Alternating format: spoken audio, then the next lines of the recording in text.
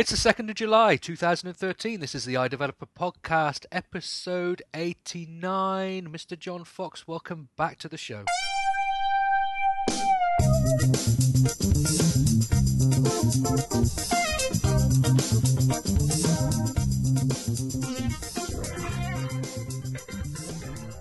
I'm so happy to be here. Every time I have to miss a show, I'm worried that I will come home and find this, this notice tacked to my door saying I've been put on permanent reassignment outside the podcast, effective immediately. John, would I? Oh, yeah, I might do that too, so let's not even go there. Okay. Right. I'm really excited about our guest today, Mr. Matt, with as many T's as you wish to put in there, Thompson. Hello. How are you, Thanks Matt? for having me on. I'm quite well. It's great. Why don't you just quickly tell people who you are? Right. I'm Matt Thompson. I'm the mobile lead at Heroku, and you might know AF Networking, Helios, some other things I've been working on. Yeah, that's me. Matt with 3 T's. You're like the character in The Simpsons. Hi, you might remember me from such industrial films as, because you've written so much. Well, okay, I do get in trouble for that sometimes. I go to these meetups, right, and I don't. I don't like to keep a big public profile. So if people are talking to me, I might, just continue in a conversation. Somebody, and then they say, wait, that Matt? It's like, why didn't you just, say that? NS Hipster or whatever, and I just go, well, it just happens.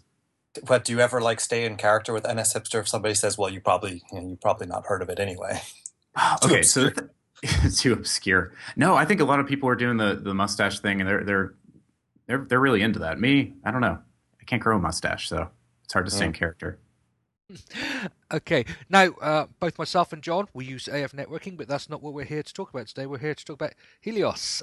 So let's, assuming I've pronounced it the way that you would pronounce it. Sure, sounds beautiful. Just give us a real sort of quick overview, the big picture of what Helios is, and then we'll maybe sort of dig into sort of the whys, the wherefores, and the maybes, and the whatever else is. Sure. All right, so Helios, as its tagline explains, it's an extensible open source mobile backend framework. But what that really means is it's making mobile development easier and allows you to focus on actually writing a really amazing client. And this just takes care of some of the essential backend services that you might need. Things like data synchronization, push notifications, passbook registration, that sort of thing. That's going to be handled by Helios. It's a project. It's written in Ruby. It comes with a web front end, so you can actually see your data as it comes in. And it's a project that I launched actually exactly 3 months ago in April when I was in Paris. So this is a pretty new project, but I think it's really exciting. A lot of people are really interested in it and starting to build some really cool things. And it has really, I think, a lot ahead of it. So, yeah. Okay, so... first question that springs to mind is, the first question that springs to mind is slightly different one is did you go to Paris just to launch it, or you just happened to be in Paris when you launched it? That was part of this European tour that I did, the speaking tour that started at the Ruby Motion conference in Brussels, and just as a confluence of different kind of things that I wanted to do, I had the opportunity to go through all these different countries, Belgium, down through France, Switzerland, then over to Ukraine, and then finally ending up in Poland for various different conferences and meetups. It was a wonderful experience, and it just so happened that this was I was in Paris when it was time to launch Helios, and that was at Paris.rb. So deploying code from a shared internet connection off somebody's cell phone in a classroom in Paris is one way to do it. That was pretty exciting. Was your Superman badge kind of glowing while you were doing it because you were able to do this type of thing? Something like that. It was, yeah. I don't know. Might have been just some indigestion. Hard to tell sometimes. So, gosh, Scotty, go ahead. Yeah, no, I was just going to ask my first question. That was my real first question before I asked my alternative first question. Was okay? You've said Helios is this back end that does all these things for you. When you say does all these things for you, is this a solution where you fire it up and it literally does all these things for you, or it's a framework that allows you to put these things together once you've done some work? Which are we talking about here? It's actually kind of both, and that's an intentional design decision, because a lot of people kind of aim for the the first 5 minutes, right? You want to have an amazing launch experience. You want to get up and running really quickly. And a lot of people focus on that because it demos well. It's an easy sell. Helios, I want to get those 5 minutes to be really excellent too. And I think I'm on the way there. It's a really cool demo that you can hook this up. Right now, it's optimized for like iOS development. So there's this really slick core data integration where you can actually take your core data model and import that, actually link it directly to Helios, and all of the entities that you've created in Xcode with that visual editor, it will automatically create corresponding models in Ruby that's backed by a Postgres database. So you can have your web service talking to your application pretty much automatically without actually writing anything. But obviously, there are some complexities to web servers and web applications that can't really be handled by this, automagical behavior. The first 5 minutes is one thing, but what about the next 5 days, the next 5 weeks, the next 5 months? When it comes to that, you need to actually be able to extend and customize and really evolve this application as your needs change too. So Helios, it's built on, I don't know how familiar y'all are with the Ruby kind of web infrastructure thing, but it's based on Rack, which is a web server interface. It's the same thing that Rails and Sinatra use. It's just a very simple, common interface.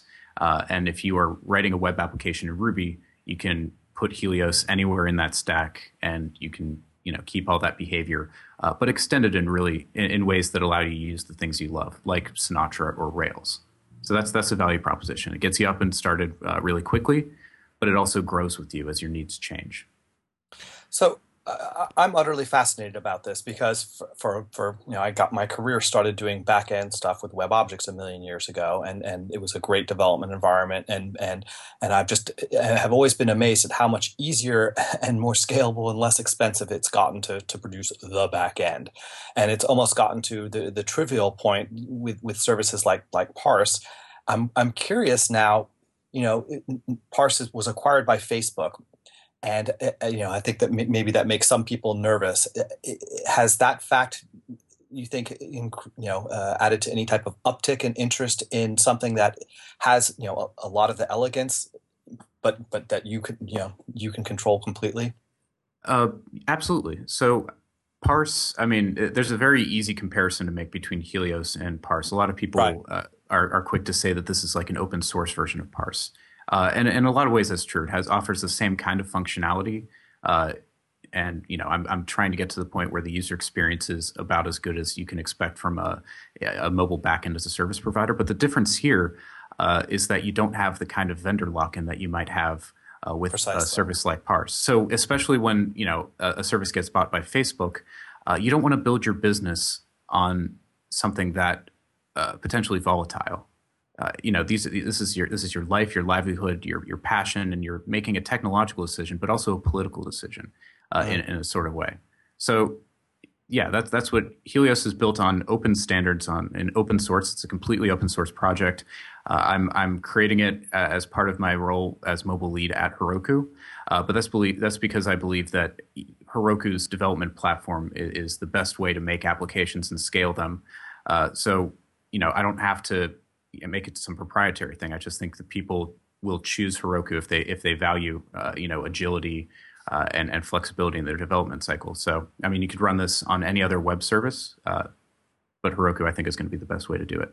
So you own your data, you own your code, and you can choose to run it anywhere. I think that's really the power of open source and really one of the great value propositions of this project. And a lot of times people will build this, build something because they have to for an app they're passionate about. Is there an app that you were working on that you said, okay, this is kind of the test to see, can I make this app that I may have spent quite a bit of time making the back end work? Can I now make it at least much simpler, if not almost trivial, and then to deploy the next and third and 10th application with grace and ease? Yeah, that's a great question. So, the inspiration for Helios came from the 2 years or so that I worked at Gowalla as their iOS developer, and that was a blast. I mean, that was an amazing application, really fun team to work with. And in the process of that, I mean, of course, as app developers, you're working on the main app, but you're also tuning your skills and trying out new experiments on kind of one-off projects, and that becomes sort of a proving grounds for new concepts. I know a lot of features in several features in Gowalla and other projects were inspired by these small kind of prototypes that you build out. So it was inspired by that whole experience of building out side projects and mashups and hackathon projects, that kind of thing. It's catering to the same sort of needs that you'd expect. But more recently, I mean, my role at Heroku has been to understand what mobile developers need and to do my best to make Heroku the best place to provide that. And part of that has been, creating a lot of these internal applications, these things that really haven't seen the light of day, but again, are proving grounds, and it's just a way for me to try and understand what people are building and how they're building it. So that's really the inspiration and kind of the benchmark that I've been using to develop Helios on. But yeah, no real public application that I've worked on with that, but I'm hoping to change that in the next couple months. So can I just make sure I understood straight there? Sure. This isn't something you're just building in your spare time. You're building this is also part of your job as Heroku for doing mobile sort of backends and deployment. Right. Helios is a project. It's an open source project that's sponsored by Heroku. They've graciously allowed me about 50% of my time to really work on this. The other half of my time is split up between different developer evangelism roles, business development, customer relations, that kind of thing. So it's a lot of hats with this role, but this is where I really get to focus on code and make something really cool. Okay, just very quickly without doing too much of the sales pitch, but doing enough to make it there. You've said that you've designed this can be deployed anywhere. If I want to take this and put it on my own web server and sort it out, that's fine. However, you've designed it coming from Heroku to deploy on Heroku really easily because you think Heroku is a great platform to deploy on. Some people may not know what Heroku is, so can we just have the sort of quick overview? Absolutely. Heroku is the best way to put web applications up on the internet. So it's as simple as creating a project. You can use it as a Git-based deployment mechanism. You just Git push to Heroku, just like pushing to GitHub or something like that. You push your code to Heroku as a different remote, and that'll automatically start running your code. It'll support applications in any language, Ruby, Node, Java, PHP. It'll cover all of that. It'll automatically detect the kind of application and begin running it. It's a really great way to develop. If you haven't tried it out, go to Heroku.com. That's Heroku. It's like hero and haiku.com, and give it a try. Yeah, well, I'm a Heroku customer. The iDeveloper TV and the NS Conference backends are all deployed on Heroku, and it just makes life so easy. I'll ditto. I think Heroku is great, and I remember the first time I used it, I couldn't believe it was that easy. I was stunned. It made me feel like such an idiot that I never was able to make anything even remotely as friendly. So. Right? No, that's why I joined the company. I remember I had a Rails, did several Rails jobs in college as sort of a freelancing thing. And just the nights that I spent staying up trying to make Rails, this is pre-Rails 1 projects, trying to make them work, I think on DreamHost, touching dispatch.fcgi, just praying that something would work and that I got everything configured. And the fact that you don't have to worry about that, and it's really just an afterthought. It allows you to deploy rapidly and scale up your application if you hit a lot of traffic. It's a really cool product. So, okay. I'm going to do a quick sponsor slot to make sure we fit it in because I'm terrible like Matt. I always forget to do the sponsors, and they're very kind about it. But they sponsor the show, so we'll just do that. And then if we can just dig into maybe some of the features that you listed in a little bit more detail. John, I think I heard you about to ask a question, so maybe you want to do that before I do the sponsor slot, or are you going to wait till afterwards? No, I can wait. Okay, right. You can guess who our sponsors are today, can't you, John? Something that just takes things over, just almost like invades your mind. And I can't think who. And it involves some code, so maybe some invasive code. Invasive code. Everybody loves invasive code. We're going to get bored of that one day. Okay. Invasive Code are our show sponsors again today. We want to just say thank you to the team there. They're iOS consultants, but they mainly sponsor the show through their training program where they train iOS developers. So if you have people you need to bring up to speed, training now, or maybe you've just been on the edge and you listen to this show but you haven't really got into iOS yet, then These guys do a range of courses all over the world.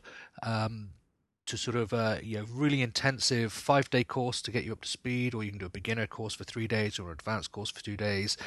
What we like about this company is their attitude. No more than 10 people on any particular course, meaning you're not going to be in a room with 60 other people all trying to fight for the trainer's attention. They give you 3 months of support after the course, so you can ask all those questions that you didn't work out during the time you were there. They have 7 hours a day of teaching, and then you get 2 or 3 hours in the evening in the lab to catch up, ask more questions, go back over stuff you didn't understand. You get all the materials, you get lunch, you get coffee, and they're a really nice bunch of people. So what more could you want? Courses are, I think, $2,699 for the whole 5 day. Obviously cheaper for the 3 and the 2. You could check it out on their website at invasivecode.com/training. Training.invasivecode.com. I'll get it right one week, John.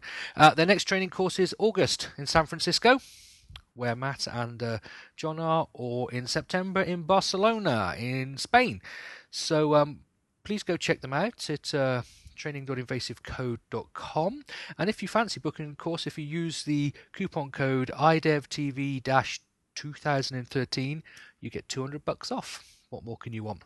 So, Jeppy and the guys at Invasive Code, thank you very much for sponsoring us and your support. We do appreciate it, and it makes the show possible. John, over to you. Okay, so I'm curious about the model layer, because you said that basically you link it reads the model file and then says, okay, now I need to generate the equivalent server side models, correct? Correct. Okay, and so then basically I'm assuming then you save it locally and then it takes care of making the single source of truth on the server as well, or does it save it on the server first and then kind of treats the client side as a cache?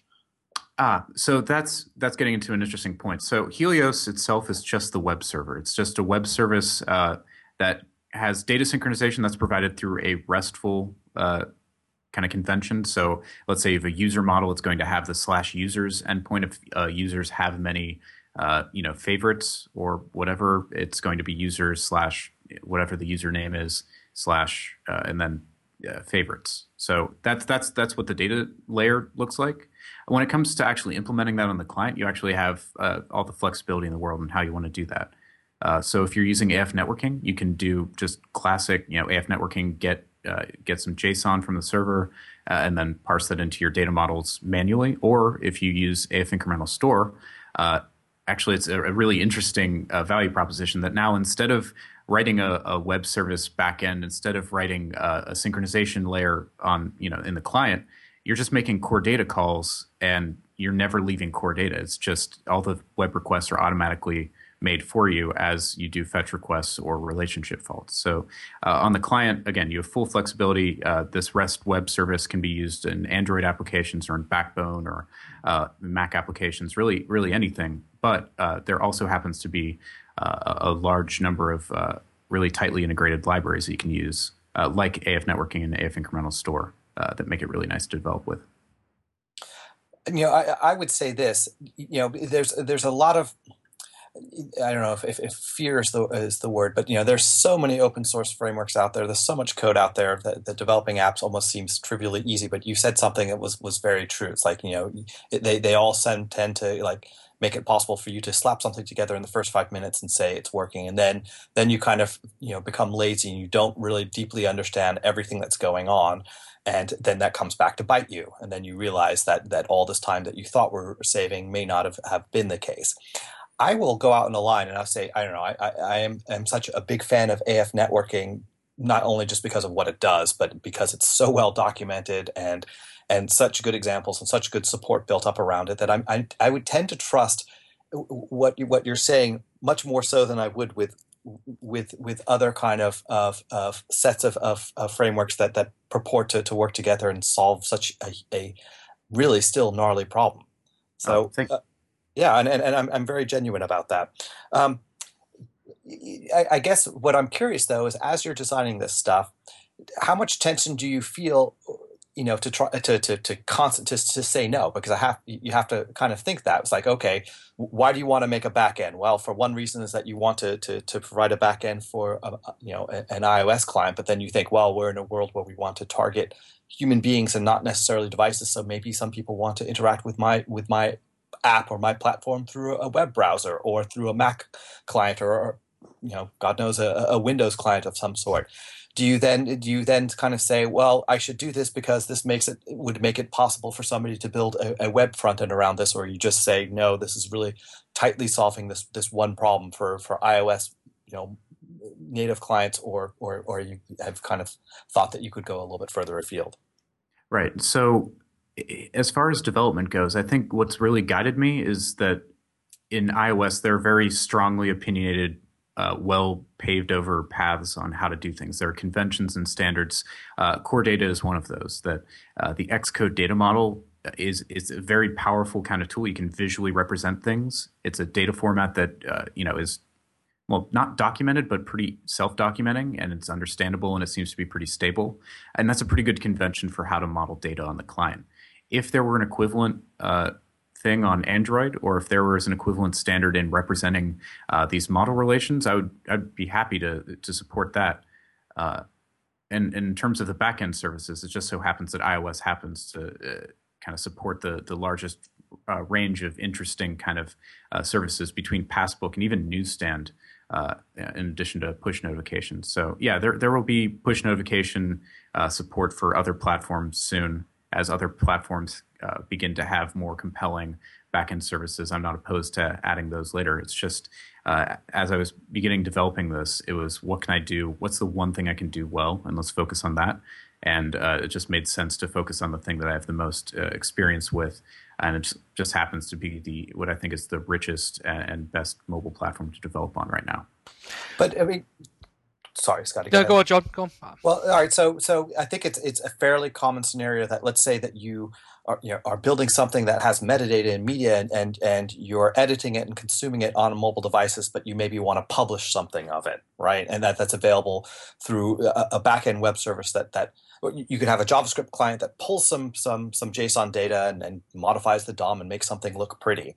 So it sounds to me that you could do something along those lines, where most of the interaction is coming from a high capability mobile device, but that if you needed to have some very light JavaScript client for it, that's completely separate from the web front end used to look at the data, that should be possible, because it is still a RESTful service that's easy to work with. Is that fair? Right. Fair assessment? I mean, that's to put into a finer point. I mean, the fact that this data is portable, and that the convention here, it's not about. It's a platform agnostic service as far as data synchronization goes. I mean, REST is a standard that a lot of people use, and to not to put too fine of a point on it, but the web front end that comes with Helios, the one that allows you to see your data, it itself is consuming these APIs. So it proves that it is a web. It can make web applications as well, because it is a web application. So it's really, you're not using any of the Rails, page generation. It really is just kind of it's really fetching the JSON in JavaScript, and it doesn't have to. You could have run it anywhere. Absolutely. That's interesting. The architecture of the web front end. So again, this is, and I'm trying to figure out the best way to kind of message this. This is turned into sort of a complex and hopefully not too schizophrenic of a product. I mean, you have the data synchronization thing, and that's universal. And all of these backend services, they don't have equivalents across. I mean, if you were to do the matrix of like which platforms support push notifications, well, that's everybody, but only Apple supports Passbook. So that matrix kind of is confusing. But the data synchronization stuff, that's solid. And again, the architecture of the admin interface, if you create a Helios application, Helios new, whatever your application is, and then start up the server, if you go to /admin, you're going to be presented with a visualization of all of your, a listing of all of the records and entities that you have, all of your push notification registrations, and that application is written in Backbone. It's a single page application. And it's loading all the data the same way that you would load your data on the iOS client. So yeah, it's about it's using these open standards, conventions, and all built around REST and the way that we actually develop applications. There are no secrets. There's no privilege. It's just a well-architected application that I'm just going to continue to iterate on. Mm.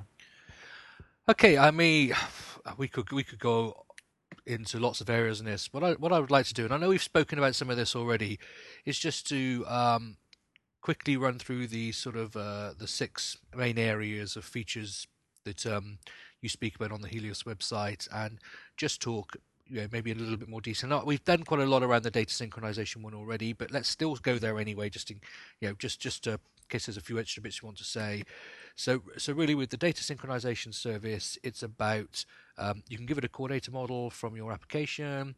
It will generate a bunch of REST APIs for adding, doing all the CRUD stuff on that data onto some form of database behind the back end, which I'm assuming, if it's Heroku, is probably defaulting to Postgres or something. But it's exclusively Postgres. That's because the new versions of Postgres have some really exciting kind of data types that no other database seems to have. So that's the default. And I much prefer Postgres to MySQL anyway. Sorry if you're a MySQL fan, but so and you call it a sync service. So really, is this just a bunch of APIs which you can then use to put data on the server and get back, or does it keep your core data model in sync with the data on the server?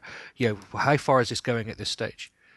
Right now, it's a REST web service endpoint, the same that any other would be.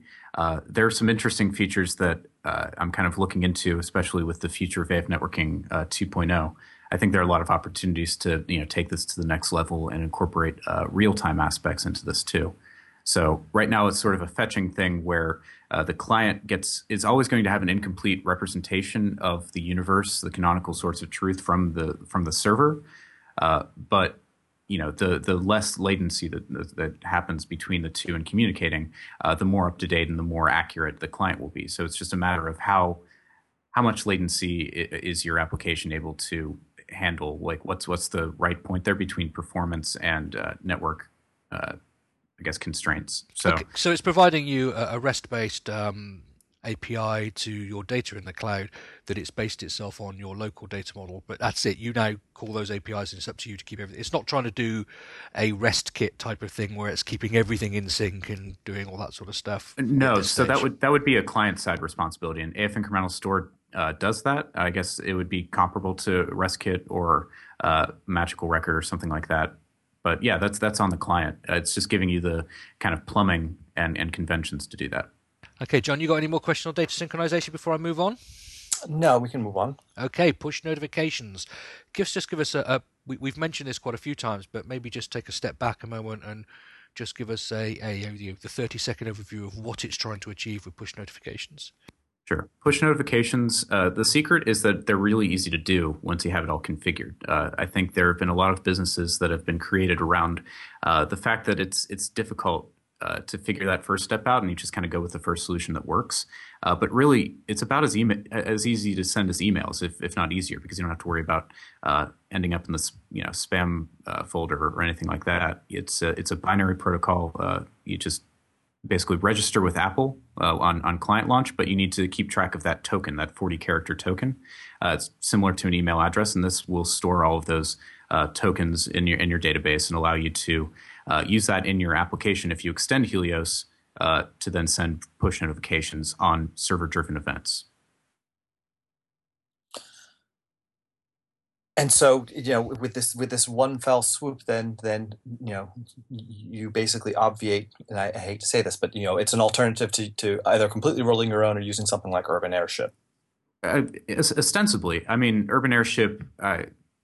As far as I know, their product, they're focused, I think, a little bit more on marketing tools and kind of understanding your audience. But as far as that goes, I think that the kind of applications that developers are building and they really like, it's not something that marketers are sending push notifications. Those aren't the kind of notifications you want. You want events driven by the actual behavior in the application. If somebody messaged you, somebody followed you, something like that, rather than exactly that kind of thing. Fresh deals near you. Yeah. All right. Awesome. Okay, so obviously we're working through this nicely and getting a good overview. In-app purchases, on the website it says track and verify all the transactions made in your application. That sounds simple. What are you doing there? Well, Apple provides two ways to verify purchases, and it's actually Cargo Bay is the companion application on the client side. That actually makes it easy enough that I think most people now begin to verify their purchases correctly. Apple kind of left that out of StoreKit. It's not the easiest thing to do, but between Helios and Cargo Bay, now it's something that everybody can verify, make sure their receipts aren't invalid or cracked in some way, and in doing so, and doing this against your own server rather than directly to Apple, you actually have some bookkeeping. So you can actually track your purchases in real time rather than waiting for a report from Apple. So it gives you a lot tighter analytics and it gives you more control over the whole process. Is next? Next, sorry, I was talking, but I just muted my mic. I do that at least once every episode. Okay, so you've just talked about using the push. Sorry, not the push notifications. The in-app purchase stuff in conjunction with something like Cargo Bay. So this is a connecting thing, really. Sure. I mean, again, I really need to figure out the best way to message this because it's such a kind of a comprehensive suite of individual components that can be used individually. I mean, there's synergy, but there's also it's a federalist system, I guess. Each one is strong individually, but when used together, it actually works out really well. So yeah, Cargo Bay is on the client, but you can do in-app purchase verification on Helios. Right. Okay. That's cool. But you don't have to use Cargo Bay. You could do your own thing if you wish to. Sure. It's all HTTP. Okay. At the end of the day. We talk quite a lot on the website about client integration, but the point is these are optional client integrations. You can do everything yourself for all of these things we're talking about. Absolutely. Okay, cool. Passbook. Everything you need to interface as a Passbook web service, including pass registration, updating, and notifications. If you look into the Passbook documentation, they have this whole thing about creating a web service that updates Passbook whenever information changes. So, for instance, let's say you have a pass for a flight, you have a ticket to your flight, and the gate changes. That notification is driven by the server in this very particular way that Apple has structured their web service. It's expecting certain endpoints to react with certain data, and this is just doing that all for you. So anytime that a pass is registered, it's going to show up in your database. And again, all this data is open. If you want to incorporate that into your application, you can just you can create new models to wrap these things or get the data directly out of the Postgres database. So I mean, it's pretty easy to do. If whenever you need to generate those events or change something, you can do it all through that. The thing is, this is also what's the word I'm after? Neatly contained. It's you've tried to achieve something very specific here. That it almost we do the overview and actually. Well, I don't actually really probably need to ask anything else because we don't want to talk about different API calls and all that because that's very boring and completely useless. Completely useless in audio anyway. So it's in there. Okay, so newsstand. Newsstand, right? Again, it's and that's sort of the theme. Sort of to echo what you just said. Each one of these components, the way that Helios is architected, they're individual, completely isolated components that are based on rack middleware. So again, Ruby has this rack web server interface, which is just a universal way to create applications that have different components that interconnect through HTTP routes. So a message comes in, it goes through this different middleware and is handled by one application or another in the stack. And again, so Passbook was one, Newsstand is just another. There are a number of, again, very boring web services that you don't want to write yourself. And this Newsstand one will take care of that. It gives you a Actually, Newsstand is interesting. There are strong ideas on Apple's side about what an issue in Newsstand is supposed to be, but there, as far as I could tell, not any strong conventions on how to model that very well. So this takes a stab at how to model that information in a way that allows you to create a really rich Newsstand application. Anything that you see in the App Store, but it gives you a nice interface to upload new issues and then synchronize that against an Atom feed, so you can make sure that you always have the latest issue up and available on the store, and then you can integrate that with the plist-based web service. So again, taking care of the boring stuff and just providing pretty simple functionality. And I mean, newsstand is this kind of hidden gem, right? I mean, there's not. I mean, the name set, makes you think, well, it's only good for magazines and newspapers, but any kind of bag of content could be done with it, right? I mean, if you were doing whatever Absolutely. language training videos, you could do that, for example. I think it's one of the most undermined, underused kind Hmm. of resources. I think Passbook and Newsstand are sort of, again, yeah, hidden gems on the platform, and we're only just beginning to see what's possible with those. Yeah, I mean, you could like, land in an airport. It realizes where you are, geofencing. Then here's your language lesson. Absolutely. Have fun getting the best miso. Who knows? Whatever. Yeah, there's all sorts of Right. cool stuff. I mean, this is really fulfilling the promise and kind of the hopes of mobile as a platform is that it's about context, it's about rich features that integrate with, again, yeah, context, what's going on around you in a way that's seamless and really engaging. Not just you have to open an app and that's the only way to interact with it. Yeah, yeah. I mean, I think that's something just as an aside. It's like, if the average person has the number of apps on their phone that they are, you have a hard time guaranteeing they'll ever launch it again. I mean, I'm totally Oh no, serious that's about that. that's It's like absolutely if true. if your app doesn't have notifications and doesn't kind of come to the front in a way that the user kind of agrees to have done. But if you don't give a great blast of something wonderful that the user wants to see, says, "Wow, that's really wonderful," and then you have to put it in front of them regularly. Otherwise, they're not going to launch your app. There's a tiny number of apps that people will manually launch regularly, and chances are, at least in the beginning, your app ain't one of those. Hmm, absolutely. I mean, right. It's the same thing with web. I think there are 8 websites that, on average, that people use every day. And if you're not one of those 8, that's they're not really a user. They're just kind of a visitor. So Right. if you have to justify your product in make sure it's about as important as that Twitter client or that Facebook client or Yeah. Yeah, I would yeah. say 8 is probably at the high end for lots of people as well. Oh yeah, I'd say it's probably probably just for 2 many for it's most people. 1, and it's called Yeah. Facebook. Yeah. Okay, we have one more. Oh, one more. Right. Logging in analytics. Right. Um, This one is fairly specific to Heroku because of the way that Heroku engineered its logging infrastructure. And again, it's about simplicity and it's about using standards and using them in ways that make a lot of sense. So the way that Heroku's structured logging is that anything that goes out to standard out is something called logplex.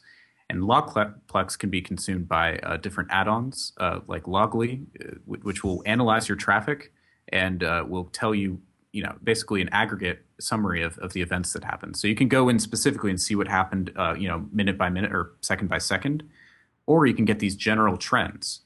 So what Helios provides is a single logging endpoint, and this is really cool. You can just do a call to this endpoint from your iOS client whenever events happen. I have a companion library called Antenna, which does that for you. So instead of NS logging to console, you can log to your web application and then make use of Heroku's logging add-ons to see trends. So you can see when people installed, where they installed from, or if they satisfied some metric, if they clicked purchase or tap the buy button. It's really an open. Again, these are boring things. It's giving you the plumbing to do interesting things with. okay, so I mean that's a fairly eclectic mix of things, and I think it's important for people to realize that you have created something here that is a group of services as opposed to this. Helios isn't an application that has all these things in. It's a container for all these services. So going forward, do you see more services being added to this? Are there things in your mind that you would like to add to it, or is it now about just making what you have there broader? Or what's the forward plan? I know you're only 3 months in, and this is probably an unfair question, but what's Oh, the no, no, this forward is a great plan? question. And there's definitely a plan going forward. In one direction, I would love to. I mean, it doesn't make any sense that push notifications are only supported by iOS. So I'll be adding different platforms to that, in the next couple weeks. So that's kind of the first thing. That's one of the most requested features.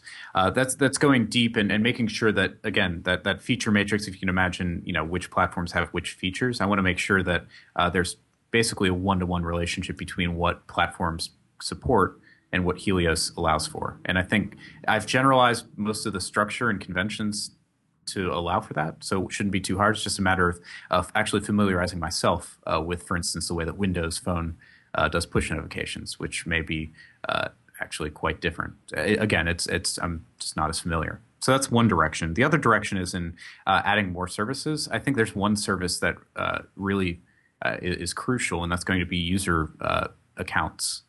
And that's something that was sort of the first service that I wanted to include in Helios right after data synchronization. But the problem is that I found that web authentication, the state of that whole thing is pretty broken. Uh, there's Yeah. no standard convention for how to authenticate between a client and a server in a way that really makes a lot of sense. Like I'm racking my brain to come up with an abstraction that is both scalable and just works. I think everybody invents their own authentication scheme whenever they make an application. So that's the state of things. Still exploring real options there, but that might be a bigger problem than even Helios is trying to solve. So Yeah, we'll be it's back in tough. a year saying I've solved this one thing. I finally got it, you guys. Passwords. No. Okay. So, just another thing we've mentioned quite a few times that this is, a rack-based uh, set of web services written in Ruby. Do people need to have any understanding of Ruby or anything like that at all to do this, or really just enough to install a gem and get on with it? If you can install a gem and are familiar with the command line, at least so far as to run gem install Helios, Helios new app, and then cd into the app and do Helios start, that's about it. It's you can use it like it's an appliance. If you don't know Ruby, you don't have to extend it. Uh, and if you want to learn Ruby, actually, this is a pretty interesting way to do that. I mean, it's a really easy to understand application that's generated for you. I mean, it's under 40 lines long, and each component is very modularized. So if you want to look at a project that's easy to understand and see how all the parts work together, I mean, it could be simpler. I think that's an important point because a lot of, I mean, I can admit that to the extent that I've learned Ruby, which and Rails, which is very, very limited, it's because I needed a back end, and I thought, okay, great, Heroku seems really easy. It's enough for me to wrap my head around. But I think that of course, it's gotten better over the years. But I think in general, your ability to master a new framework largely depends on how good the samples you started with were, in order to avoid Absolutely. making getting into bad habits. That's a great point. And I mean, learning Rails at the same time you learn Ruby is almost a disservice at this point. I mean, it's hard to kind of tease those two things apart. And Ruby's such a great language. I think that Ruby on its own kind of stands out. And I think Helios does a good job of taking advantage of it in a way that, again, isn't crazy. And you can actually kind of trace cause to effect. Great, yeah, totally. So I have I mean, almost one last question. It's like, Sure. was there a not list that you had all along? Ooh, a not list. I don't know. I think Helios is if you kind of look at it from a cynical eye, it already looks like it's kind of doing the kitchen sink approach. I mean, it really is trying to check a lot of boxes here. So maybe I should have said no more. But no, I'd say that these are just sort of the ideas. I had a good understanding of what I wanted to build from the outset. So I don't think there's been too many ideas to kind of distract from this core idea. Mm. But if you have any terrible ideas, I'd love to hear them. No. That's the thing. It's like this. Could you have possibly written this a year ago or 2 years ago? I mean, it's from my perspective, it's only somebody who's written enough of this themselves and worked with colleagues trying to solve these type of problems, which are the problems that any modern app developer is going through. You have to have, your data doesn't come from nowhere. It has to be stored somewhere. It has to get managed. You have to manage this flow of this stuff. So, I mean, it used to, when Steve Jobs came back to Apple, I think in one of his talks, he said, it's like, Apple gave you a starting kit that was the equivalent of like 2 floors or something. And then he says, the next technologies are giving you 10 floors or 20 floors, whatever the specific analogy of is, that you had a much, higher starting point and it was better designed and more people working on it. And that's the case with this kind of stuff. I actually am curious about what it is about Postgres that you wanted to use that made it possible to only use Postgres versus not even just MySQL, but any other database. Sure. Well, I mean, when it comes to relational databases, Postgres is by far the best option. It's a free database, and it's also happens to be as performant as pretty much any other relational database that you're going to find.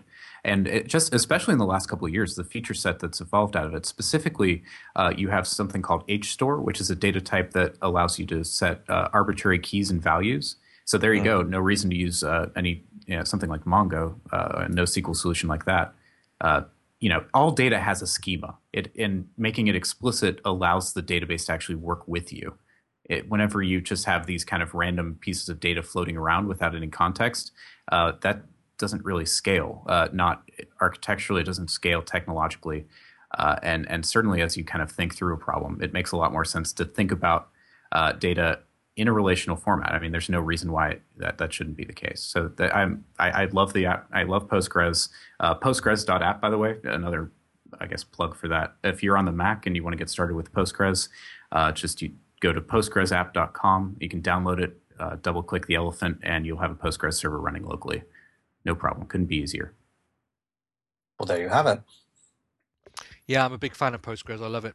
It's after fighting with MySQL for too many years, I actually find Postgres is a lot simpler to use as well. It's not simpler as in because it's less. It's just something about it I find easier. I think it's the logical consistency. It actually just works. There we are. What a Mac statement! Thing. What a Mac statement that is. It just works. Oh, boy. What a place to end that. But before we do end now, is there anything else that you feel that you would just like to say about Helios that we've not you've been saying, come on, morons, get into this subject that I want to talk about, and we've not been there yet? I will very generally hint at a direction to sort of a throwaway line. I said, real time, it's going to happen. There is AF networking 2.0 is something that I haven't been talking about too much yet. But in the next couple weeks, I'll be announcing some concrete plans. And just over the last couple weekends, I've been experimenting around with a really interesting way to bridge the real-time web, which is the direction we're going. But there's, again, no strong convention or nobody kind of leading the way on how exactly to do that and make it work with existing RESTful web services. So that's sort of where that's going. I think Helios would be an interesting proving ground for that whole architecture. So stay tuned, I guess. Very, very interesting. Sounds exciting. Okay, thank you very much for that, Matt. That's been really good. I think we've given people a really good overview and digging in a little bit into Helios, and then they just need to go and download it and have a play. And I should imagine there are thousands of developers out there who could make use of this and save themselves an awful lot of grunt work, and equally buying into something that's being actively developed and is going to be getting better all the time. The trouble is when you write this stuff yourself is you write it once and then you've got to either live with what you do first time or constantly pick up a maintenance commitment. So picking up something such as this, which has got active development behind it and the support of a company like Heroku, if it could work for you, it's got to be a win situation. Absolutely. Okay, just Matt, just tell people where they can follow you on Twitter, blogs, sure. or which I know this list will go on a little while because you do so much, but off we go. I mean, it's pretty consistent. I'm Matt with 3 T's on most web services, most active on Twitter and GitHub. And I write every week. I write about obscure topics in Cocoa and Objective-C on nshipster.com. So check out those. And that's about it. Thanks so much for having me on, by the way. It's been a real pleasure. John, people surely know where you're from by now, but just tell them anyway. Okay, well, you can find out all about my product Memory Miner at memoryminer.com. If you go to memoryminer.com/blog, you have a history about it. Soon I'll be telling people about Findry because we're going to be shipping our iOS app pretty soon.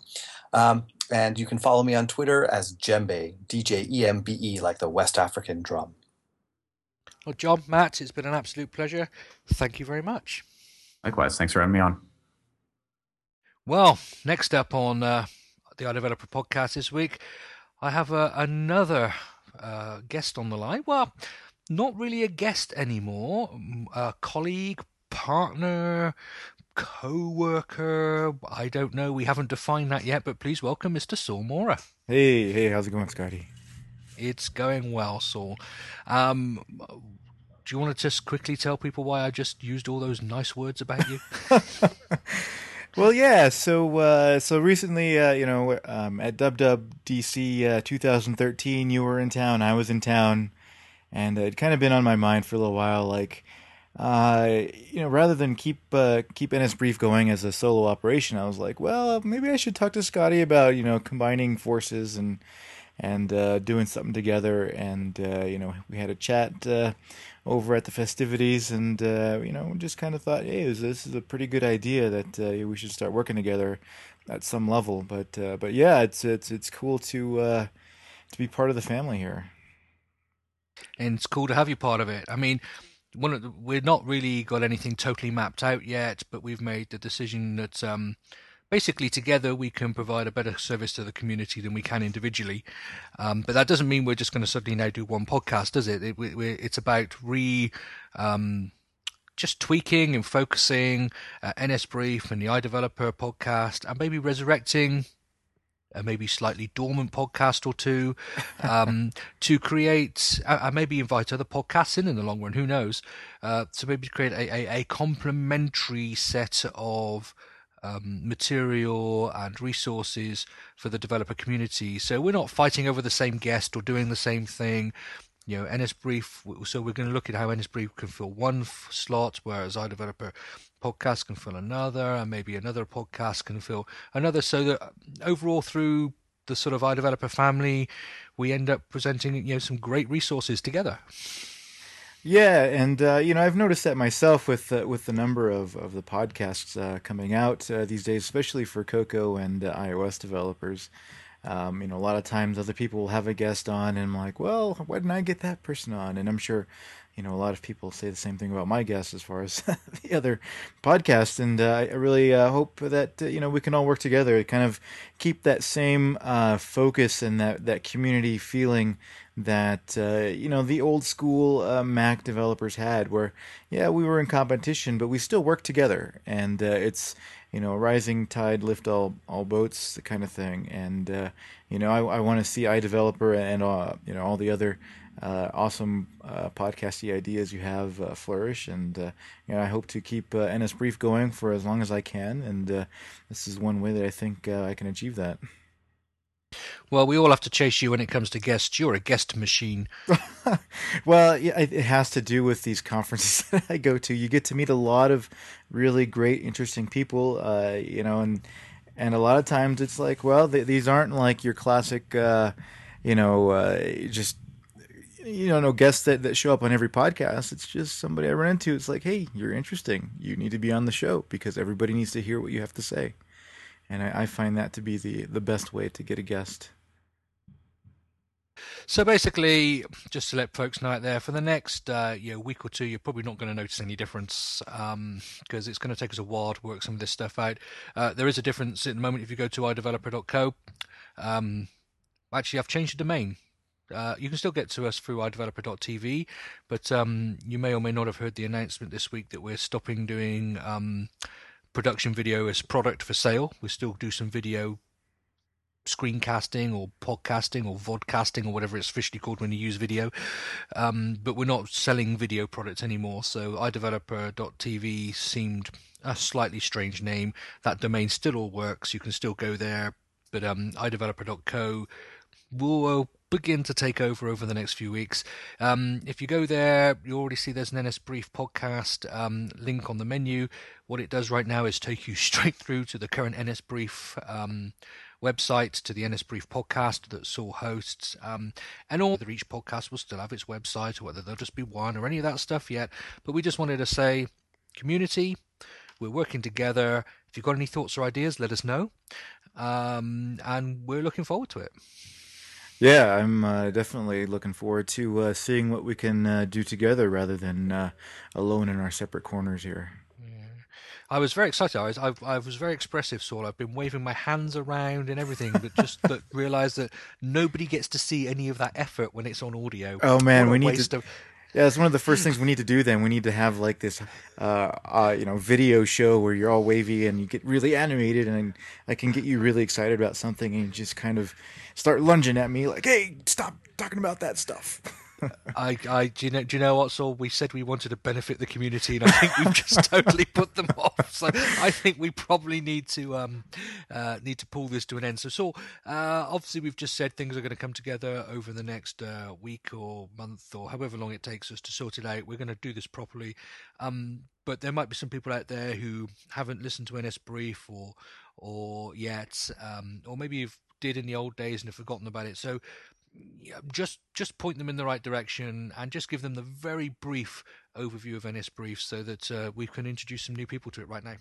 Yeah, so as we were talking, NS Brief is it's a podcast. It's a weekly podcast talking to just interesting people about interesting developer topics, and yeah, it's been really fun to do. You can participate in NS Brief. I get a lot of interaction on the Glassboard. So if you want to download the Glassboard app and just talk to the other listeners, which is really fun. I get a lot of good links and a lot of good information, and we have a lot of great conversations there as well. Just grab the Glassboard app from the iTunes App Store. It's free, and enter the invitation code NS Brief.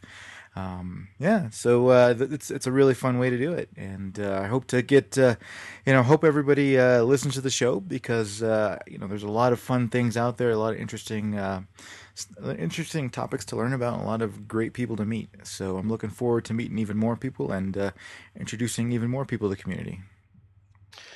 And congratulations are in order because I believe as we're speaking right now, the latest episode out is episode 100. Yes, that was it's a milestone, long time coming. I never, honestly, in my wildest dreams, thought I would do 100 podcast episodes. But the episode 100, I didn't do any special live or special retrospective or best of. But I did run into a man by the name of Dave Thomas, and it's not Prague Dave. It's actually another Dave Thomas. I met him at a conference, and we talked about a lot of really old languages and kind of compared him to Objective-C. It's a really fun show. If that doesn't get you hooked, then I don't know. Those are the kinds of things that we talk about amongst other topics. So hopefully everybody likes that one. Well, I just want to congratulate you on that because, I mean, it's a milestone. I've just been sat here where you're speaking, trying to work it out. I've actually produced well over 200 podcasts since I started, but I've never actually reached episode 100 for any of them because I always change their title or something before I get there.